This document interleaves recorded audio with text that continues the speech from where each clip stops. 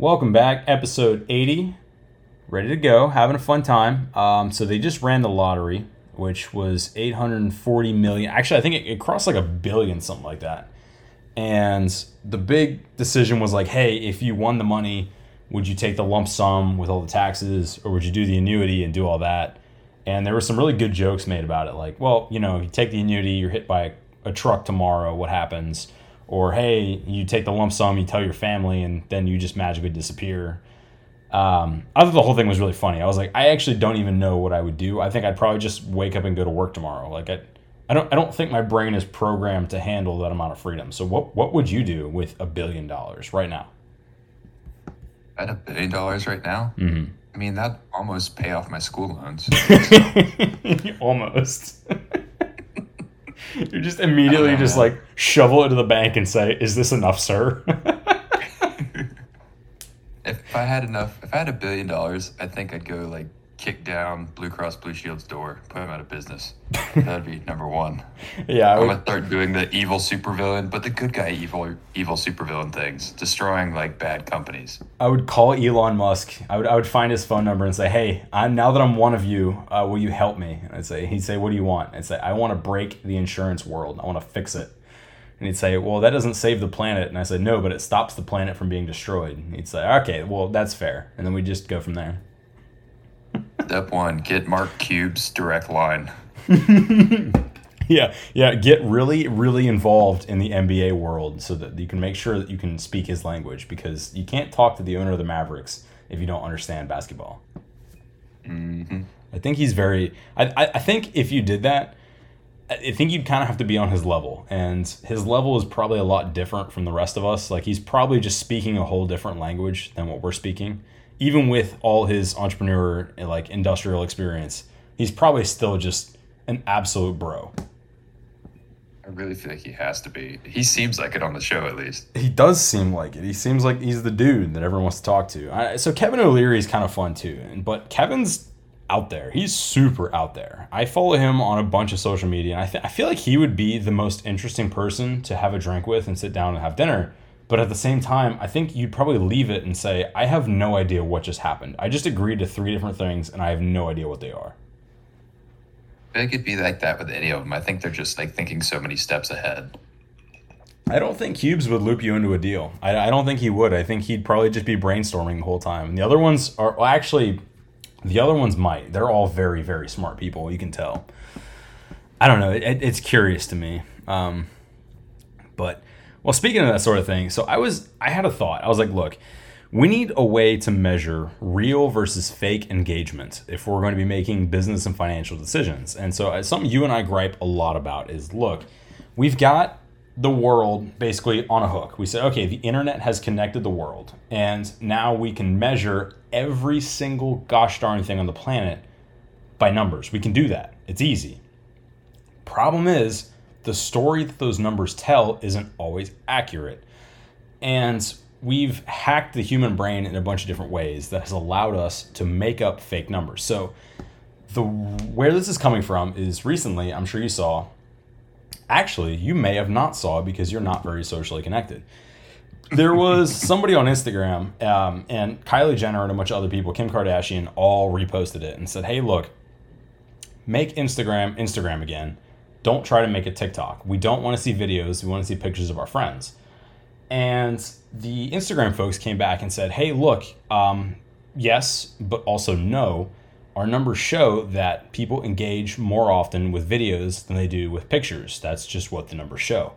And I said, hang on, this is a great opportunity for us to come in and say, we have hacked the human brain. We figured out what creates the most amount of dopamine and what causes everyone to click on stuff. And it's not healthy. Like, it's not at all. We've calculated the formula that says if you do X, Y, Z, people will click on it. And if they click on it, you make money. That's not a good thing. We've broken 3 systems in one fell move. It's really bad. How the hell do we measure real engagement, which is what people actually want to see and find valuable, which to me is cooking videos and cute animals, and fake engagement, which is videos that are purely designed, or any kind of content that is purely designed just to get you to engage in it for the sake of making money and like ad revenue, etc. I mean, it's all bullshit, but how the hell do we separate those things? I don't know. I think that's difficult, and but I agree with people. Like, if I'm going to go to Instagram, I'm there for photos from my friends and that type of thing. I'm not there for the videos. If I want the videos, I'm gonna go to TikTok. That's how it is. I mean, it's like if I need to put a screw into a wall, I'm not going to go get a thing of pliers. I'm gonna go get a screwdriver. It's that simple. Well, fair, but even when you go into that app, so you don't often use Instagram, do you? I don't have it at all Right. anymore. It's all gone. Right, because and so the reason for that, correct me if I'm wrong, is because you understood that it took up too much of your time. And you said, I need to use my time studying and preparing for these things that impact my real life. I can't have these drains that I've recognized are addictive and horrible, right? Right. Yeah, I've cut it down to like 1 to 2 social medias that I use max 30 minutes a day. Prime example. And think about the amount of people who are not going to be able to recognize that and say, hey, this is an addictive drain on my life. It is actively pulling me away from the things that matter and that are creating value for other people. It's my work is suffering, my social skills are suffering, my family's suffering, everything, just because they've hacked my brain and not allowed me to pull away from this. Oh yeah, I mean, people should really look at like on their phone, see what the screen time says at the end of the month. How many hours a day did you spend playing on your phone? Like that shows like how much were you on Twitter or Facebook or Instagram or TikTok, that type thing. You'll be surprised when it's at like 7 hours a day, something like that. And you're like, how did I spend almost 8 hours playing on my phone on average during a week? To Apple's credit, they have introduced a bunch of new features that allow you to track that. And so they kind of show you at the end of each week. Like I get Sunday night every single night on Sundays. It says, hey, look, you spent X amount of time of screen time per day on average. And my goal is always to get that down. There's not always a way to get that down because I have to use it for work and I have to use it to keep up with people. There's plenty of reasons why you couldn't. But it's always a fun goal to just like try to keep it under 3 hours a day, which 3 hours a day is still sounds like a lot. I'm always over that all the time. It's like when you think about it, like when you're going throughout the day, it doesn't seem like that much. You're using it mindlessly. You're going to the bathroom, you're on break at work. It's when you first get home to relax a little bit. But 3 hours of your day, that's a whole lot of time. That's like time for you to go to the gym, come home, read 50 pages in a book, like all that type thing. Like 3 hours is a huge chunk of your day that you're wasting playing around on something just to entertain your mind. Yeah, I mean, we're only up, what, 10 hours of the day? 12? We're up, no, Definitely more than 12. more than that. Now, I'm sorry, we only sleep 8 hours a night, and then we're up for the Right. remaining factor of that. Yeah, but even then, like, you take that away, and what the heck happens? Like, that's so much productivity. But at the same time, you're also generating productivity from the phone. I don't know. I go back and forth on this problem because I think it's really fun and interesting and also completely scary in every way possible. Yeah, I agree. I mean, it's something you definitely have to pay attention to because that's originally why I got rid of it. I noticed I was like, okay, I'm not having time to do the things that I want to do, to fully relax, spend time with my fiance, that type of stuff. And I was like, well, where am I losing all the time? And it's like, okay, this is sucking up my time. We need to get rid of it. It's because out you of the lose, life. And you lose 30 minutes like it's nothing. It's gone. It's unbelievable. yeah, I mean, TikTok, you got videos that are like a minute long, something like that. So it's like, okay, you watch 30 of those. Okay, you're done. Do you ever recognize it where you can actively feel the dopamine boost hitting your brain? Where like you're on something and you're watching something and you're saying, oh, like I see exactly what's happening and it feels really good and I want to keep doing it. Oh, 100%. It's terrifying. It's absolutely scary. It's like I got to get my little fix during the day. It's like, ooh, yeah. Dude, the mornings are awful. I wake up and I do a lot of research into this and I find it very interesting. It's like you should get sunlight on your face as early as possible because sunlight's really good. You get vitamins. It helps. It's naturally good for your body to wake up in the way that we were meant to wake up, which is with sunlight, with exercise, with a good healthy meal to get your metabolism started. But you wake up and you look at your little cube that you're holding that's glowing your LED light and you feel good and you're like, ooh, like, oh, it's like a happiness bump right there. That's terrifying. It's like an 80-year-old Cheryl getting out of bed, smoking her first cigarette, like, this is fantastic. I hate that you said that because it's exactly what I feel like. I don't smoke. I never have. I never will. But all I can think of is when I wake up, I'm like, I want my morning cigarette, which is I want to like play games on my phone or like look up Instagram or something like that. It's awful. Exactly how it seems, and that's probably exactly how it works in our brain. The same. It's the same reward center doing the same thing. Isn't it scary how little we know about our brain? Yeah, it's kind of like the bottom of the ocean. We know more about what's in the sky and all of Earth, but nothing about the bottom of the ocean. Well, that's the brain. It's just weird, dude. It hurts me because you're like you live in that world and you don't even understand. I just sell warehouses. Dude, half the things that we do with our brain, the medications, the treatments, that type of stuff, they know that it works. They don't have no clue why. They're just like, this drug makes people happy. Why does it do that? Well, it does these things, but we're not sure how that makes people happy. It just does it, though. You know what worries me about that is that we've talked about this before. We have advanced our technology past what our brains can handle. Like we've gone too far too fast, and the human evolution has not caught up with it. We don't grow fast enough to keep up with it. It's because we use a collective knowledge of people to grow our technology, but we're an individual person. Like, if we were building technology all on our own, we'd build it at our own brain's pace. But we've got a whole bunch of people. We got 1 billion people in India. We've got 8 billion people total on the earth that are all working to do these things, advance technology, make the world a better place, and we just can't keep up with it in our own one little brain. Are we at 8 now? I thought we were at 7. We've been at like 7.6, 7.8, something like that for like forever, I think. So it's close enough. Rounding Elon up to Musk 8. has got 0.2 billion of his own. Yeah, he's literally got like a portion of the population. That was the craziest story. That was the craziest story of the year. Was like, oh, he has 8 kids, and also his dad's 80 and still making kids. And you're like, wait. Like half the finance bros in the planet are worshiping this guy. He's just a weirdo. His dad had a kid with like his stepdaughter. Elon just had one with like one of the major C-suite people in Neuralink. It's just wild. It's unbelievable. It's as dystopian as it gets. And I'm like a huge supporter of everything he does, but it is dystopian to a T. Okay, but all right, so back what you were saying, I find this very interesting because that's a great concept, is that there's like, we can combine our brains in a weird roundabout fashion to do more by working together than we could if we were just working alone, which is super clear and obvious to anyone who's ever run or owned a company, is that you need the brain power and you need the manpower to gain scale. Scale is important. Scale allows you to basically draw down costs and outsize revenues, which at the end of the day, if you're a capitalist and you believe in this and you say, hey, we're going to use money in its traditional fashion, that says, hey, we're improving more lives than we're hurting. But we have outdone ourselves crazy enough. I agree. It's wild. I don't know, but like, what's the solution? Like, we can't force our brains to grow faster because we don't understand that. Maybe we just dedicate all of our time towards science, and we dedicate all of our resources to how do we figure out how the brain works and then use it to grow it in future generations. I still think if we put as much money and time as we could into it, it's going to be a long, long time. It's a giant thing of jelly inside of your skull. It's going to be a while before you figure out how that works. It's not as simple as muscles and bones. It kind of feels like it. You ever think about like what the heck thoughts are? That might be too much. It's little doses of chemicals and electricity that bounce around your brain. Yeah. It's kind of wild. And you're like, I mean, how do these powerful feelings cause people to act in certain ways? And the way that they act feels totally justified. And then we get all the way to the point where we're spending money on things that make people feel good because they had an outsized reaction to something that didn't matter. And you're like, what are we doing here? Look, man, trying to figure out the brain's like trying to figure out macroeconomics. I just don't do it. Hoodoo voodoo for finance bros, as I say. Mm-hmm.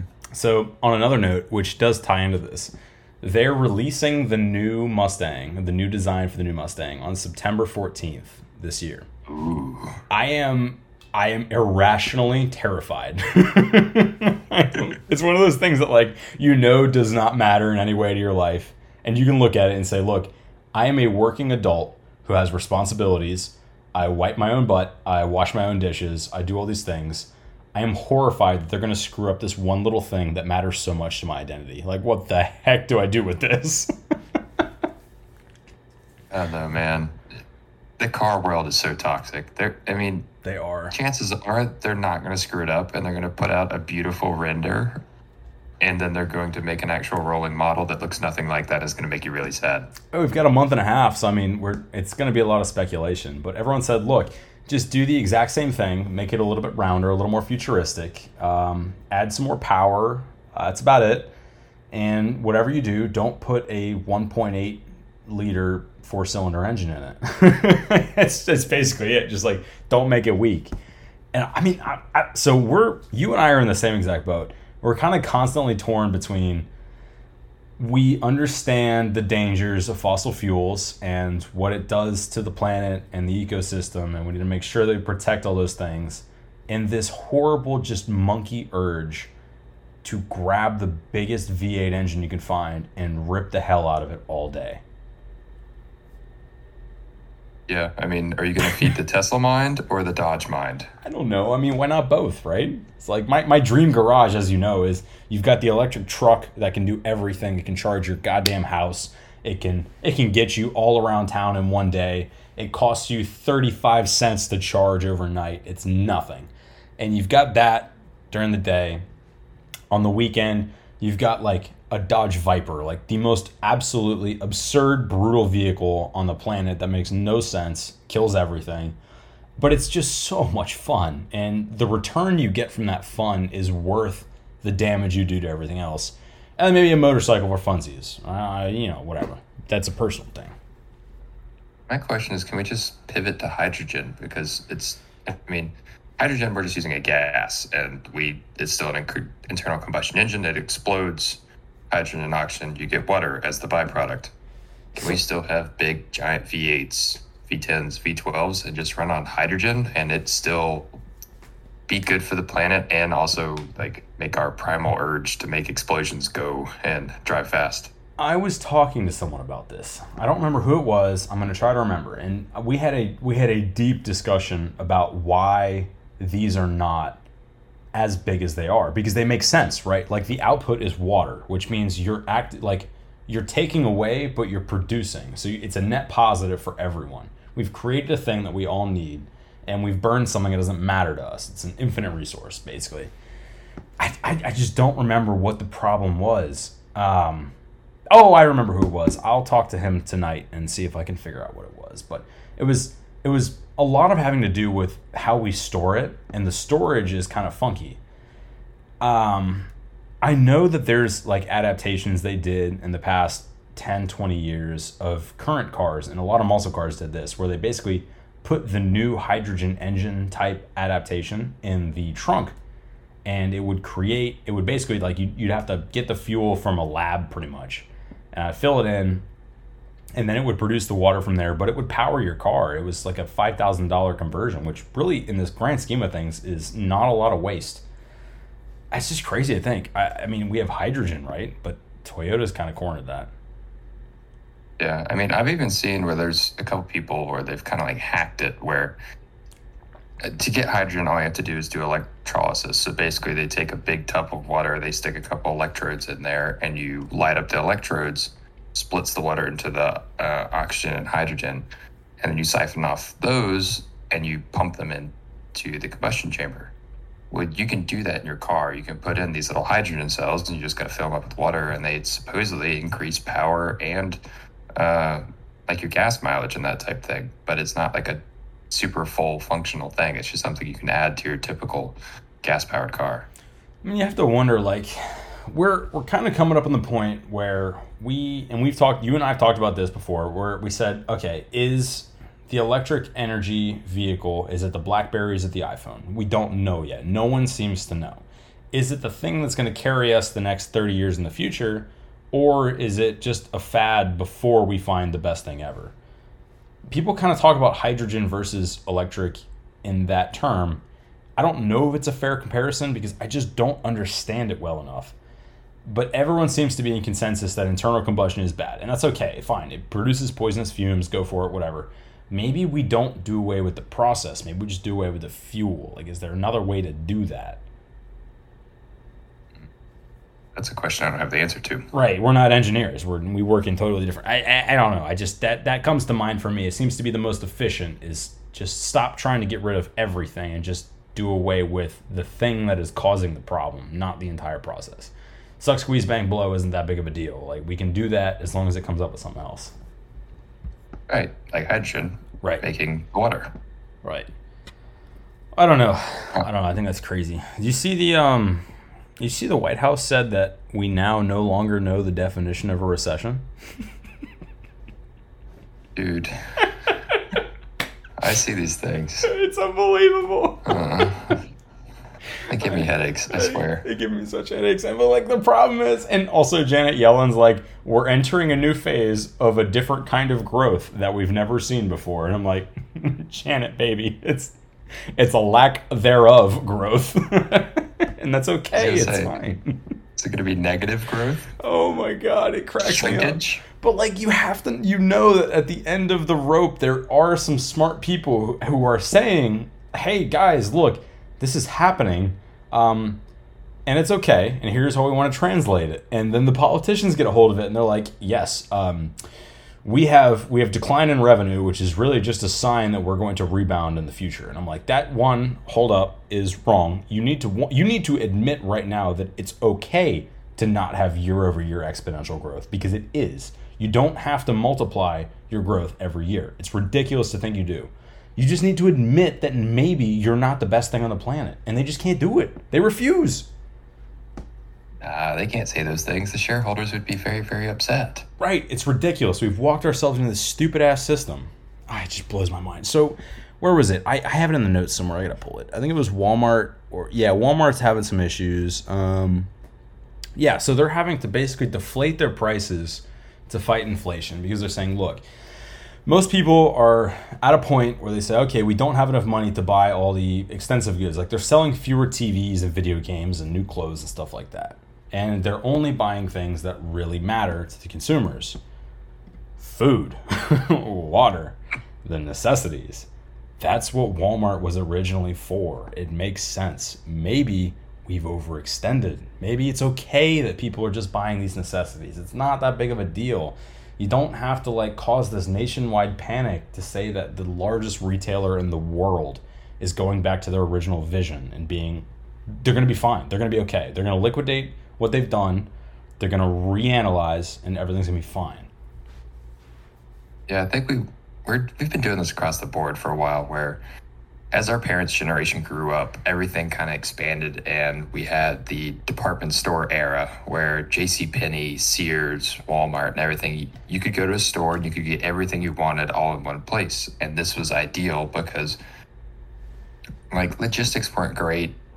Shipping wasn't 2 days like on Amazon. You wanted to be able to walk in and get everything that you needed in one stop. Didn't want to have to drive all over town. But now things are different. I can go on Amazon and I can order everything I want and it'll be here in 2 days. Or I can go to a niche shop and get something that's really fancy and fits my very specific need. So there's no need for me to go to Walmart and get a good that doesn't necessarily fit what I want, along with all the other things I need for my day. Did you ever hear the JCPenney story? You're going to have to be more specific, so I'm going to go with no. Yeah, it is not. All right. So did you ever hear why they left and then went back to their what do they call it, like the everyday low prices mentality? No. So for the longest time throughout the 90s and early 2000s, JCPenney had this thing where they said everyday low prices. And I'm getting it backwards. All right, let me tell it the correct way. So they originally said they basically just listed sales across the board. Like, everything in JCPenney was 25 to 50% off all the time. And that's what they put. They said it doesn't matter what it actually is. They would say this shirt is $45, 50% off retail. And they would just stick that big old 50% off. And their sales were awesome. They said, okay, here's what we're going to do. We actually aren't discounting anything. We were kind of lying the whole time. So what we're going to do is we're going to call it everyday low prices. And they removed all the percentages off signs and said, hey, everyday low prices for everything. Same prices, nothing changed. Guess what happened? A lot less sales. People weren't getting the deals they thought they were. Massive effing drop in revenue. Enormous. People stopped shopping at JCPenney altogether because humans are so flippin' slow that they just can't comprehend that We're so able to hack our brains and look at that and say, look, 50% off there, that's a great deal. I don't care what it was before. It says 50% off. We got to buy it. We got to buy it, Ma, right now. And the everyday low prices totally failed. So you don't really see JCPenney anymore. It's kind of dead. They almost killed themselves. It's one of those things that what we talked about earlier was like the human brain is so easy to hack in 100 different ways. It's wild. People want to think that they're getting an edge over someone else, another corporation, whatever that is. So when you take that away, they're not as happy and they don't care to buy it as much anymore. Yeah. That's just why like they place certain items right up on the end caps in stores or with big signs that show whatever % off, because that attracts people. They don't need it. They just want to see that, oh, I got a good deal. I got this. It's mine now. Dude, it's like the same thing with so I'm a sucker too. I'm not saying I'm not better than anyone. I am an absolute sucker for this. If I walk into a Target, Walmart, Publix, any of those things, and they stick something right up front and they say, hey, 75% off, clearance sale, it's a watermelon. It costs nothing. It is $1.25 to buy a whole ass watermelon. I'll get it because I'll be like, oh, it's 75% off, and I'm a sucker. Little do I know, watermelons actually cost $1.75 anywhere else. It's the exact same thing. They just had so much inventory that they had to stick it up front and slap a label on it and call it that, because that's how prices work. That's what it is. It's wild. It blows my mind, but I am, again, a sucker for everything. So that's why you got to be careful in things like Black Friday. Like so many people are like, oh, it's 50, 75% off. But like if you pull up a tracker, like I use Honey, which is the little add-on for Chrome, and it tells you if there's any discounts or whatever for something. But it also tracks the price. And it'll tell you like, oh, well, like this is the same price it was a month and a half ago. It's just they jacked the price way up to cut it 50% off. Dude, I keep saying this is what you get when you hack your entire economy and you just ruin the money system. People seem to forget that money is entirely dedicated. It is a system designed to decide how we allocate goods and services, because we have limited goods and services for the amount of people who want those goods and services. And nowadays everyone's kind of like, oh, well, I'm entitled to X, Y, and Z because I exist. It's a human right. I say, no, it isn't, because we don't produce all those things. And it blows my mind. You've got all these folks who are like, well, it's unbelievable that the prices are where they are. And I say, no, the prices are where they are for a perfectly logical reason. And actually, that's not true. It's not for a perfectly logical reason, because we've hacked it and we've got a whole bunch of influencers that don't produce anything that also have a shitload of money. We've broken our money system, but in a traditional world, you'd be correct. It doesn't make any sense. There isn't enough stuff for everyone. I also like to think at some point that I'm like, the people are getting smarter and the companies are just blaming it on the people for like why things are where they're at. And it's because people have learned the techniques of the corporations. But then like 2 weeks happens and it's like the people do something dumb again. And you're like, okay, the people aren't any smarter. They just caught onto one thing and they're still getting the wool pulled over on 5 other things. Jack Butcher said something like that the other day. He tweeted, he was like, we're getting smarter and dumber at the exact same time. And I said, I completely agree with you. Yeah, every time we figure one thing out, 5 more things like occur that we don't quite notice. Like, you ever watch an advertisement and you say, oh, I know exactly what technique you're using here. And the worst part is it's working. Oh, yes. Yeah. 100%. Yeah. The Hulu advertisements are killing me. So I love Hulu. I'm a huge fan. They've got all the shows I want. And I'm super simple. I like bullshit, stupid shows. And I also like Netflix as well. But Netflix doesn't have the ads yet. They're going to at some point. But the Hulu advertisements are wild. They advertise like male enhancement products and dating apps and stuff. And I'm like, you're targeting the wrong environment here. Like, you've got the demographic right, but I don't suffer from these issues. I've got proof right here. I'm in a wonderful relationship and I've got great friends. Like, everything's going well. My hair's not falling out. Everything's okay. But like, just the fact that you could go find these demographics and immediately advertise to me directly is absolutely insane. I know, the data mining, I'm so done with it. I can't wait till they figure out how for us to control our own data and its usage. Web 3, baby. Web effing 3. It's going to happen. I'd like to see it, but the longer time goes on, I'm not sure how much effect Web3 is going to have, as it seems it's going to. Oh, no, I give it... All right, hold on. I don't like that because it's only been really happening for the past 5 years, and it's only really taken off in the last year and a half to 2 years. That's not enough time. Give it 10 years. We've got it. We can do it. I guarantee we can do it. I just don't think we need to do it in a Web3 world. I mean, I think it's not any different. We just added layers of code to the world we're already in, essentially, and that made it more secure. It's not any new process necessarily. It's just something that no one has done because it cost too much and it was too time intensive previously. Yeah, but now, all right, sorry, go ahead. No, go ahead. You got it. Well, all I was going to say is that, all right, cost again is a factor of what we're willing to give up in order to bring it to fruition. And what has happened in the last 5 years? We've all lost total faith in our government. We all understand that people are cheating at the top level and that no one can trust anyone. We're all willing to take the shortcut in order to get the profit. How do we fix that? Make everything transparent as hell. Yeah, I think that's the only major thing of it that's really key is the fact that it is transparent. We can tell who's doing what's going on, when things are done, so that way it's all recorded in a giant ledger. So that way when certain people make trades after they sit on certain committees and make certain millions of dollars, then we know what was going on and we don't even have to have a court case to put them in jail.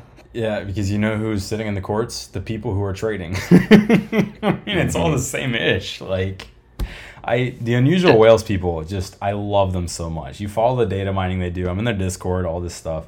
And they straight up pull this from the SEC's website and the information that they get in the IRS.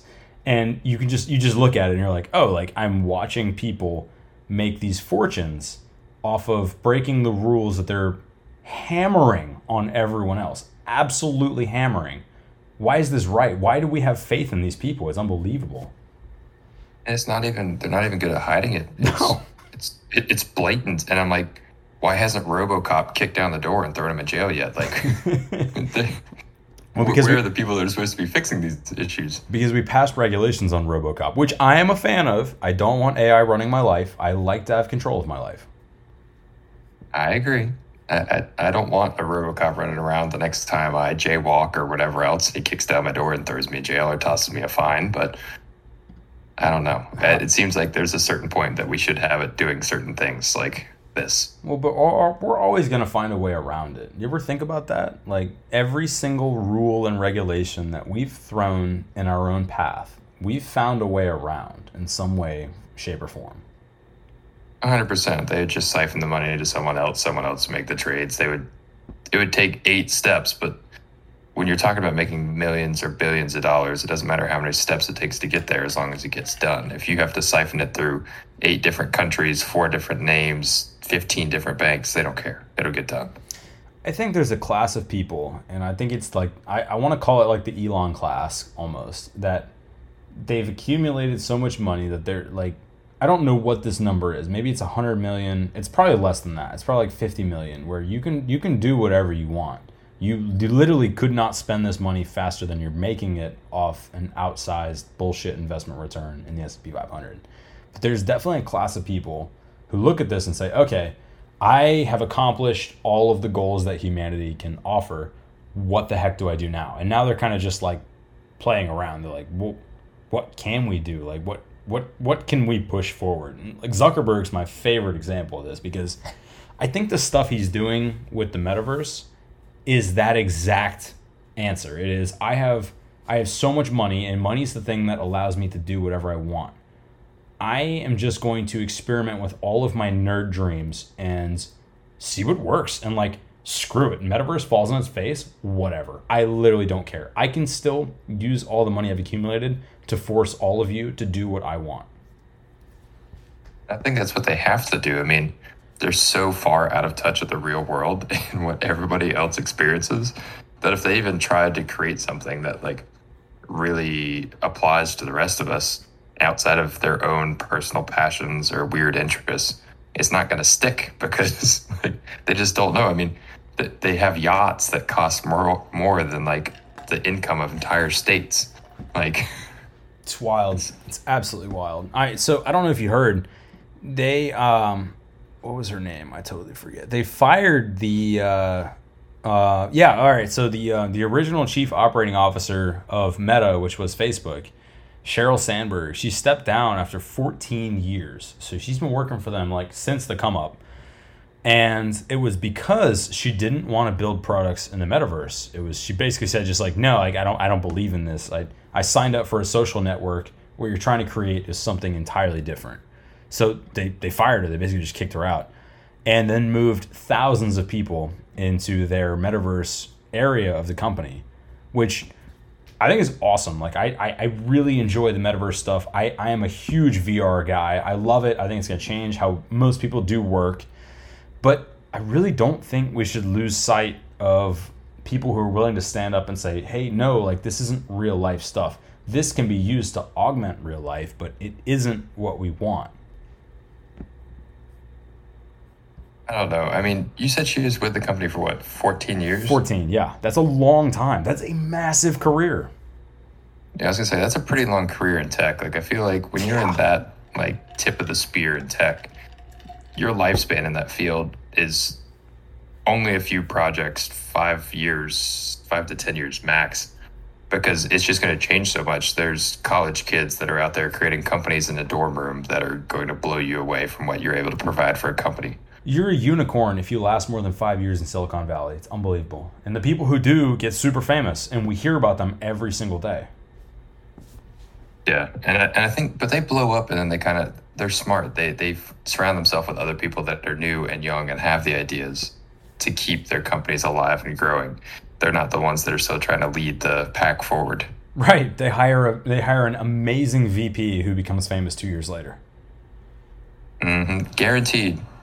It is a 30-year-old Indian man or woman. Yeah, I don't know what the statistic was, but there was like an enormous jump in the amount of Indian heritage men and women who were CEOs and COOs and VPs of companies in Silicon Valley in the past 5 years. It's incredible. It's just people who are so willing to work harder than everyone else and say, hey, look, I'm going to do better than you, and I'm going to take what you built, and I'm going to crush it. And there's nothing you can do to stop me. It's unbelievable. Like, you're just such a wonderful, hardworking people. It's the most positive stereotype ever. Like, we have the most CEOs of Silicon Valley, we're literally multi-billion-dollar companies. Yeah, we're smarter, we're harder working, and we're going to do more than you've done. Like, congrats. I love that. I think it's awesome. But at the same time, it kind of does display like, oh, we've built this ridiculous culture of like, you're just chasing the exit, and that's it. If you chase the exit, you're going to chase the stupid, like, what we were talking about earlier, basically like the false numbers. Oh God, I forget what I called it. Yeah, the real versus fake engagement. You're gonna chase the fake engagement to get the fake engagement, boost your numbers up, and then get your exit and leave, and then you're gonna be done. You've made your money, whatever. You didn't actually provide any value. Yeah. Crazy. I don't know. I think about this stuff way too much. Do you want to do the tipping conversation? I love that stuff. I would love to talk about that. Okay. You want me to lead it off? Yeah, dude, just like dive in. Okay. So this is my little soapbox that I'm going to stand on. We're halfway. One of a few that I have that I'm sitting on. Yeah. We've been busy. But so I'm so tired of every single place I go to, every single sandwich shop, food truck, whatever else. I go and I pay, and they flip the little iPad around at me and ask me, how much do I want to pay them? Now, as a tip after I've paid for my meal.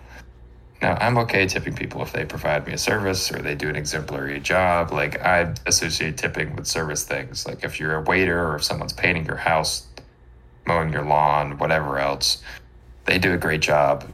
They get money because they provided you extra service on top of just doing what was you paid for originally.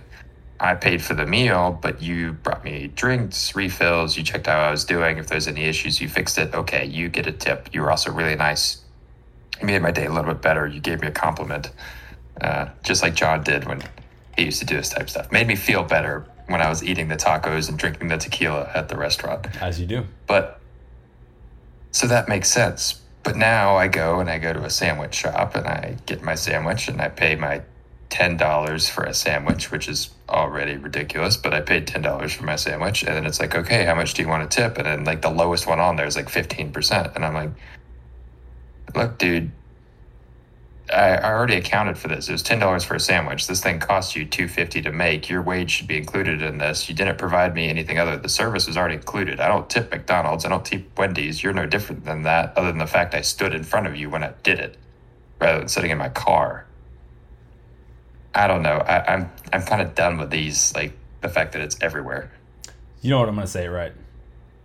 Go for it. A thing is only worth what someone else will pay for it.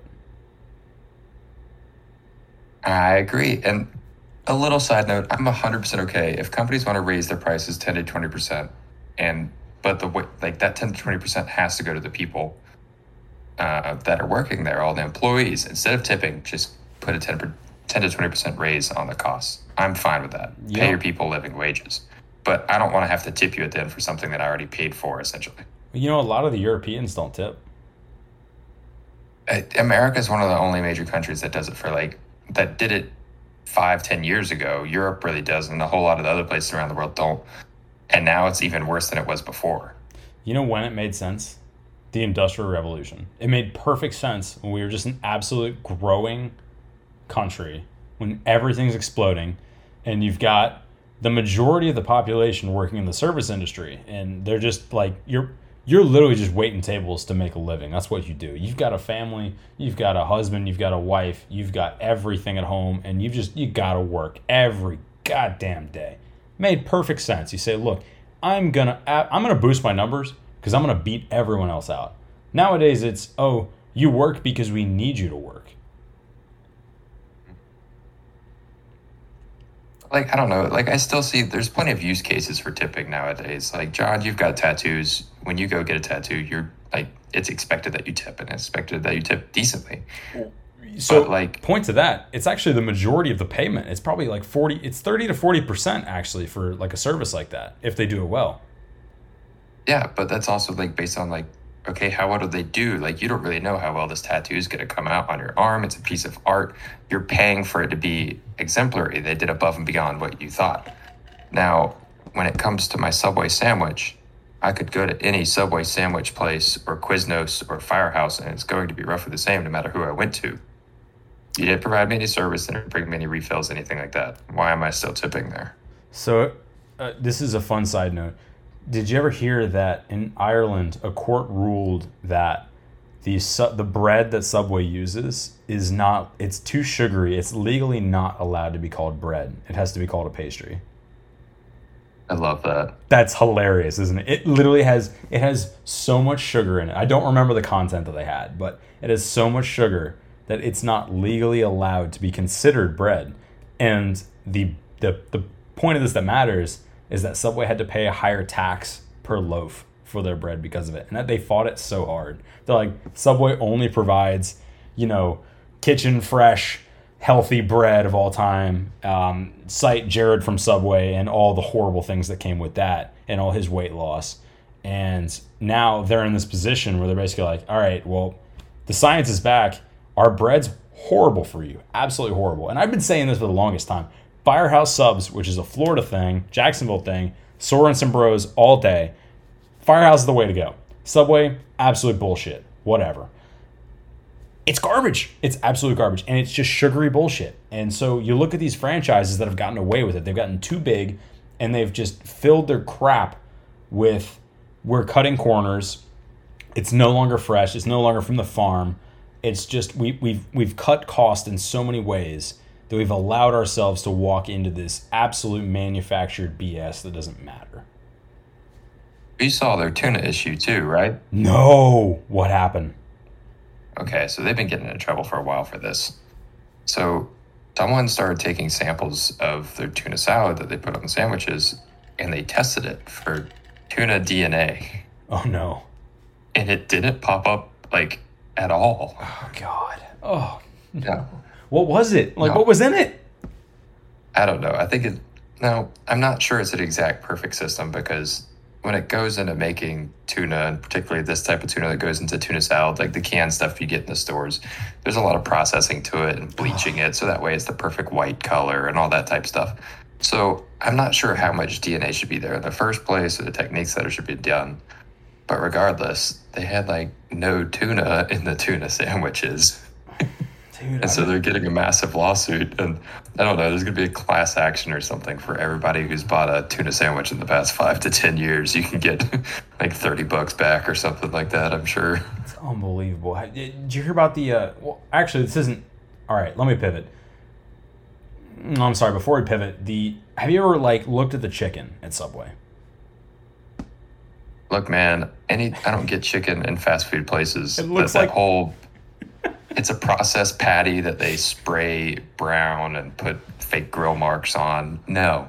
That's what I was gonna say. It looks like the grill marks are actually painted on. It doesn't look real. I don't get chicken McNuggets. I don't get it at Subway. I don't get any sort of that ground up chicken. I don't use ground chicken in my own kitchen at home, and I'm sure it's way higher quality than what's in these restaurants. Oh, me either. Speaking of which, before we go on, have you ever heard of Pepper, the app?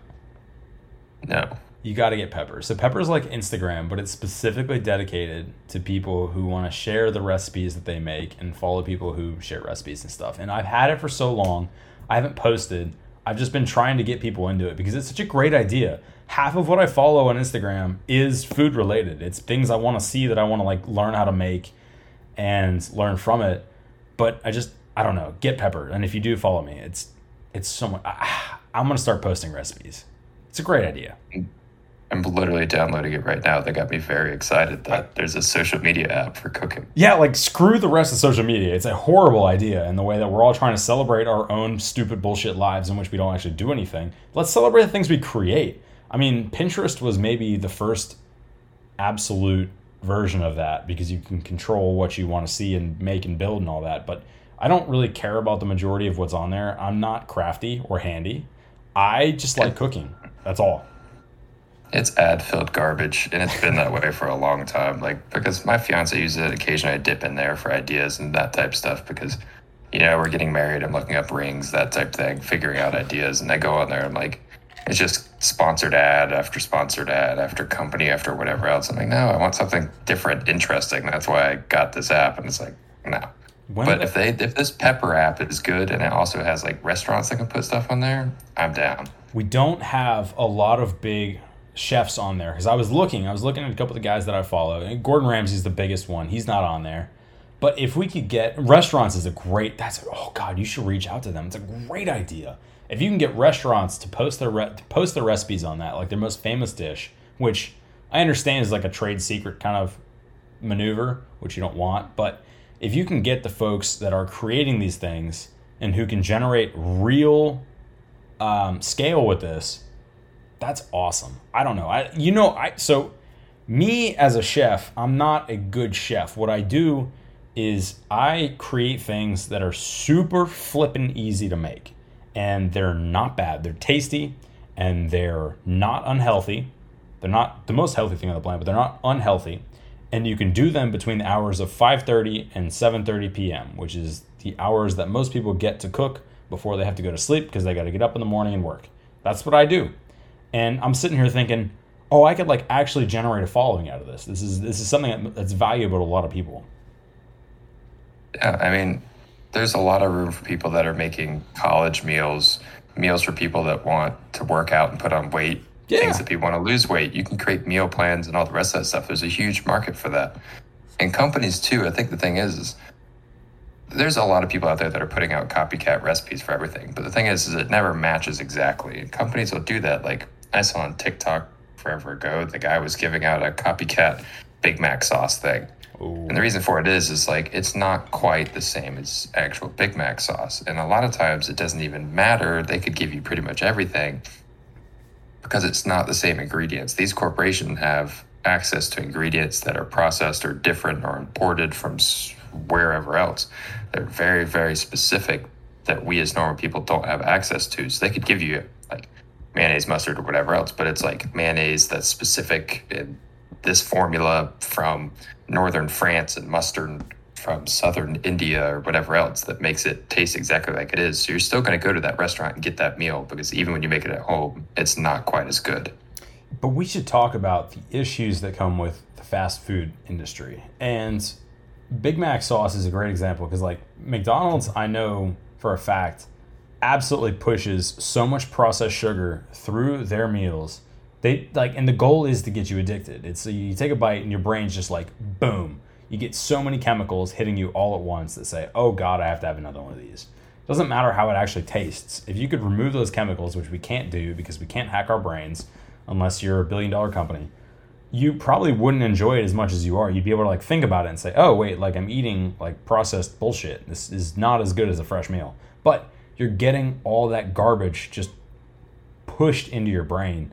And if we can find a way to get people away from that using super organic ingredients that simulate the same flavor without the brain hack, maybe that's a solution. I don't know. I hate the fast food industry. I think it's awful. I think it's absolutely evil in every way. I agree, because like the one thing I can never get away from is like I love McDonald's fries. Oh my God, me too.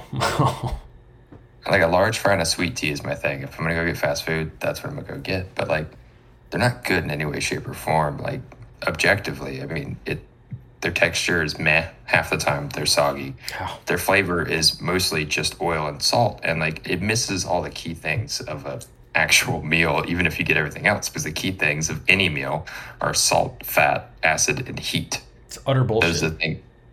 And none of those things are really in the McDonald's, but they have people out there that are literally figuring out, okay, we need this amount of oil, this amount of starch, this amount of sugar, this amount of salt, and it just tricks your brain into thinking that this is perfect and you want it more and more, even though it's absolute garbage. You know why? Why? Fake engagement numbers. That's the theme of this whole episode. Full circle. It's entirely full circle. It's fake engagement numbers. We found a way to create. We've created a way to measure the way that we've cheated. And if we measure how we've cheated, it looks good in the spreadsheets, and then the shareholders like it, and then we sell more, and then we do better, and we make more money, and we go from here. It's all bullshit. It is bullshit. It is. I don't know.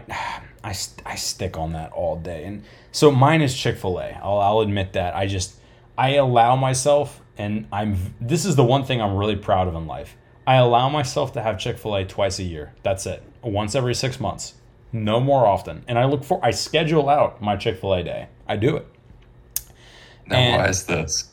Because it's so flippin' addictive. And so I would get a spicy chicken sandwich, just plain spicy chicken sandwich with a large fry and then a side of ranch and a side of Chick-fil-A sauce. And that's what I'll do. And it is the best thing. It is like absolute crack. It's the best thing on the planet. And when we were in college, I got a little hooked on Chick-fil-A. I was like, oh, okay. So I kind of got this every single day. And I started looking back and said, there wasn't a day that I didn't crave one of these meals. They were so good. And it's because even though Chick-fil-A has this perception of being better for you, it's not in any way. It's fried chicken and fries and sauce. It's all processed sugar, every bit of it. But if you can realize what it is and sort of look back and say, okay, I understand what this is and what it's doing to my brain. Treat it like a drug. It's not food. It is a literal drug for your brain. And if you can treat it that way, you can start to treat yourself and become more self-aware of it. So that's why once every 6 months I plan out like, okay, I have not done this in forever. I'm in great shape. I've done a good job. I'm just gonna have a day where I get whatever the hell I want from Chick-fil-A. I'm going to get my best meal. It's going to be amazing. I'm going to enjoy every piece of it, and I'm not going to feel bad. And I'm going to understand that it's the equivalent of cocaine, but it's okay. I think it's also important we have these apps like Pepper. Because like one of the things is the reason we want to go to those places is because we can't cook as well. We can't have it taste as good for us because we don't know how to balance and create the perfect chemistry of salt, fat, acid, and heat in every single meal that makes us want it continually over and over again. Because a lot of the great recipes, they're gatekept by families, by corporations, by restaurants, by other people, that type thing. I mean, we all have those family recipes that have been passed down from generation to generation that are absolutely amazing. They make us happy every time we have them, but we're not going to share them to anybody outside of the family. If we share these things and we actually have these great recipes that are fun and exciting and delicious and healthy to eat at home, we're less likely to go out and get those French fries or the Chick-fil-A or whatever else because we don't need to. We can make something that's just as good at home. And I think that's the biggest reason I don't go out as much as I used to is because I recognize when I go get food from this place or another place, I'm like, not only can I make it cheaper at home, I can make it taste a whole lot better. The companies aren't trying as hard as they used to make things taste as good, I feel like. Well, they cut corners to save costs. So you know how we fix this? How? Education. We teach cooking early. We absolutely have to. It makes no sense not to. I don't have any idea why we haven't. It's so simple when you look at it. You're like, dude, from late elementary school, the second we can understand what the hell fire is and why we don't throw oil onto fire and why we don't, hold sharp knives the wrong way and cut our hand off accidentally.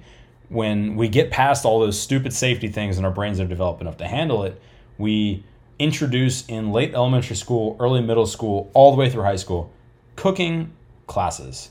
And it has nothing to do with making it like we shouldn't make it like an outside thing. Like, oh yeah, I'm taking cooking this year. It should be like, oh no, you're taking reading, math, history, and culinary. That's what you're doing. And it's a mandatory thing where you say, all right, I'm going to go in, I'm going to learn what all these ingredients, what they lead to. It's not health class where you learn about sex and all that. Like, what the fuck ever. Like, it's stupid. Absolutely stupid how we teach those things. But it should be, hey, this is why rice is an exceptional ingredient to any meal.